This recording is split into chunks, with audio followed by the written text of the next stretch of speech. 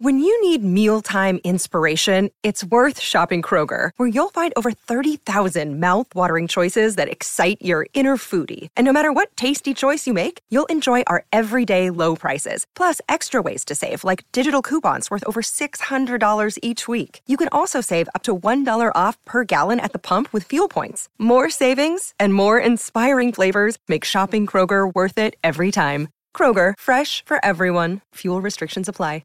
With threats to our nation waiting around every corner, adaptability is more important than ever. When conditions change without notice, quick strategic thinking is crucial. And with obstacles consistently impending, determination is essential in overcoming them. It's this willingness, decisiveness, and resilience that sets Marines apart. With our fighting spirit, we don't just fight battles, we win them. Marines are the constant our nation counts on to fight the unknown. And through adaptable problem solving, we do just that. Learn more at marines.com. Lucky Land Casino, asking people, what's the weirdest place you've gotten lucky? Lucky? In line at the deli, I guess? Aha, in my dentist's office. More than once, actually. Do I have to say? Yes, you do. In the car before my kids' PTA meeting. Really? Yes. Excuse me, what's the weirdest place you've gotten lucky? I never win and tell. Well, there you have it. You can get lucky anywhere, playing at LuckyLandSlots.com. Play for free right now. Are you feeling lucky? No purchase necessary. Void where prohibited by law. 18 plus. Terms and conditions apply. See website for details.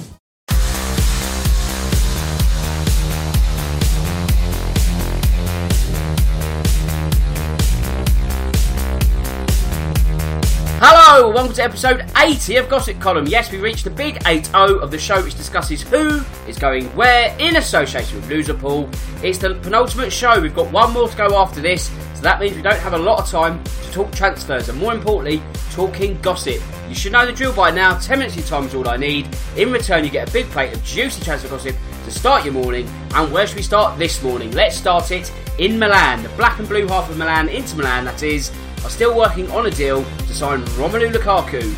Now, they're working on a deal, but they can't find a sort of consensus or an agreement with Manchester United. The sticking point seems to be not only the fee, but the way the money is packaged. This has been mentioned many times before. Now, also the case has been mentioned many times before is the fact that the Italian transfer window shuts in September the 2nd, I believe it is. So, there is still scope for Lukaku to move on from Manchester United after the Premier League season starts. The question is, do United feel that they have enough in terms of attacking personnel to rid Lukaku post-August with no capacity to get in a replacement? Perhaps is the answer to that question. Another answer to that question could be Paulo Dybala, because Juventus have confirmed interest from both Manchester United and Tottenham in the bid to sign the Argentine forward. He's 25 years old. He could be a great capture for any sort of Premier League outfit, but you'd be looking in that sort of top bracket, top 4, top 6. Would Europa League football be enough of a carrot to entice him? Would first team football be enough of a carrot to entice him? You know, you've got to add in that to the package, which for that reason then makes you think, well, actually, you know, would Tottenham be as appealing because you've got a certain H. Kane in the way? I mean, you could sort of crowbar him into a sort of off the striker role, but then where does Dele Alli fit in? There's a myriad of questions there. You could argue that Dele Alli needs a bit more sort of competition in that role, so it's not necessarily the worst thing in the world, and perhaps Tottenham need to sort of fatten out their squad and have people fighting for position and not necessarily coasting into the first 11. I can't see Dybala really going to Tottenham as much as I would love to see that happening. For those sort of reasons, you know, Harry Kane is such an incredible forward, and the stature that he has, that to play second fiddle with Dybala, still a very good striker, I can't really see them sort of working in tandem. So if it is going to be a Premier League team, I put my money on Manchester United. So how does that work? Does it then see Lukaku having to be sold into Milan first to get Dybala to Manchester United, or is it the way round? I mean, again, it's sort of moving the deck chairs around on the sinking Titanic with, a week to go in the Premier League transfer window, but we move on. And Marcos Rojo, another Argentine, he's looking for a move away from Manchester United. That is, if he believes first-team opportunities will be limited next season. So that's not necessarily something that's going to be in the immediacy, because obviously we haven't started next season. But let's say if he gets to January and he's thinking, hang on, I'm not getting the minutes here, I'm off. So watch with interest, if you will. You know, I guess this might be sort of angled towards Harry Maguire coming into the club, but, you know, that has really almost died a death, really. So Rojo's probably sort of just hedging his bets and thinking, if I'm further down the queue, then I am out of here. So let's see where he is come January. In terms of Manchester United, again, seems to be a bit busy this morning. And the news that they are after Sergej Milinkovic-Savic, that's been mooted quite often. The Lazio president, Claudio Lotito, has revealed he's open to selling the Serbian. That is, if the right offer is made. Now, I guess that would boil down to United selling Pogba and getting Milinkovic-Savic. You know, if only it was that easy. Then again, of course, like with Lukaku, Pogba could go after August and then there's no scope to get replacement. So United are almost in a sort of sense where they need to get their business done this week, next sort of 7 days really. So it's a case of, will their big names, Pogba and Lukaku, be edged out with enough time to then get the likes of Dybala and Milinkovic-Savic in? Who knows? It's going to be an interesting week at Old Trafford.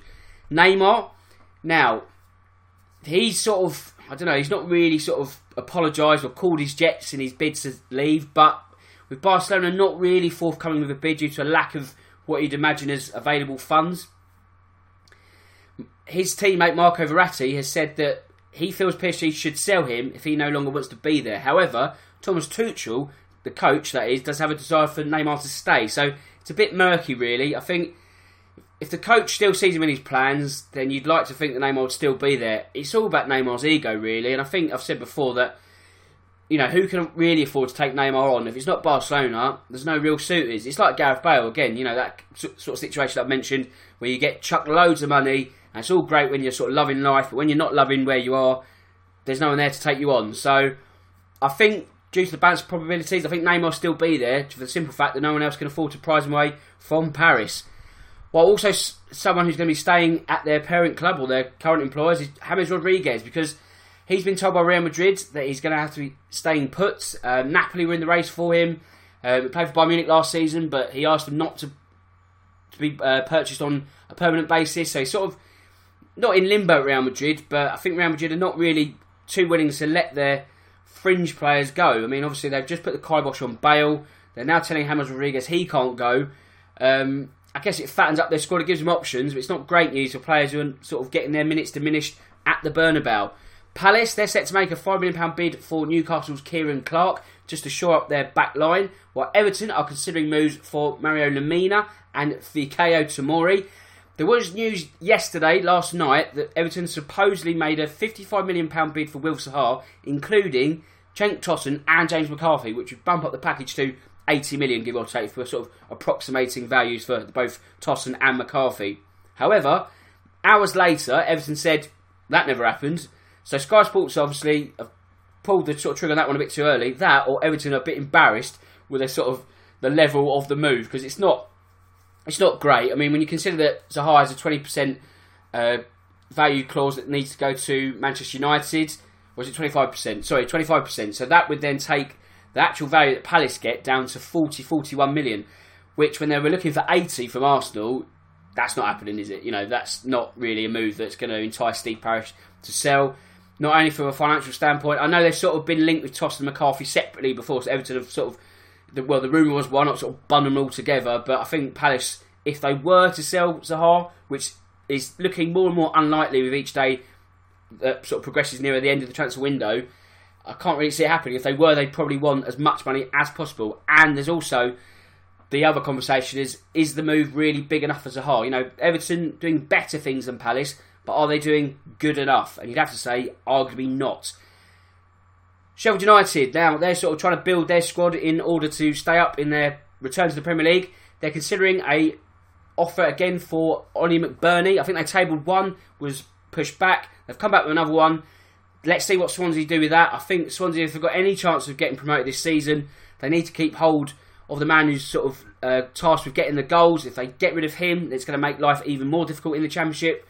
Real Madrid, here's a fringe player that could be allowed to go, and that's Mariano, because the Dominican forward has been linked with Roma and Monaco, and they both made offers for the 25-year-old, so I would imagine he would be out the exit doors. Not quite the sort of calibre of a Bale or Rodriguez, so if he were to leave, I don't think there'd be too many shocks or headlines written in regard to his departure.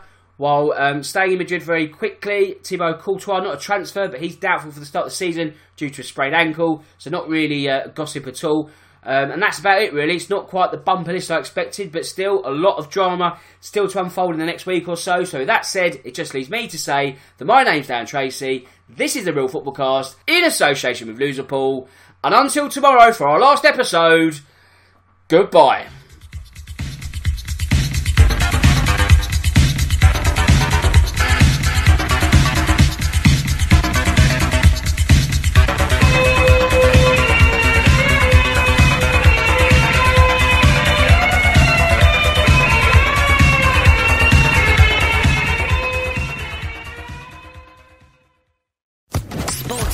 Podcast Network.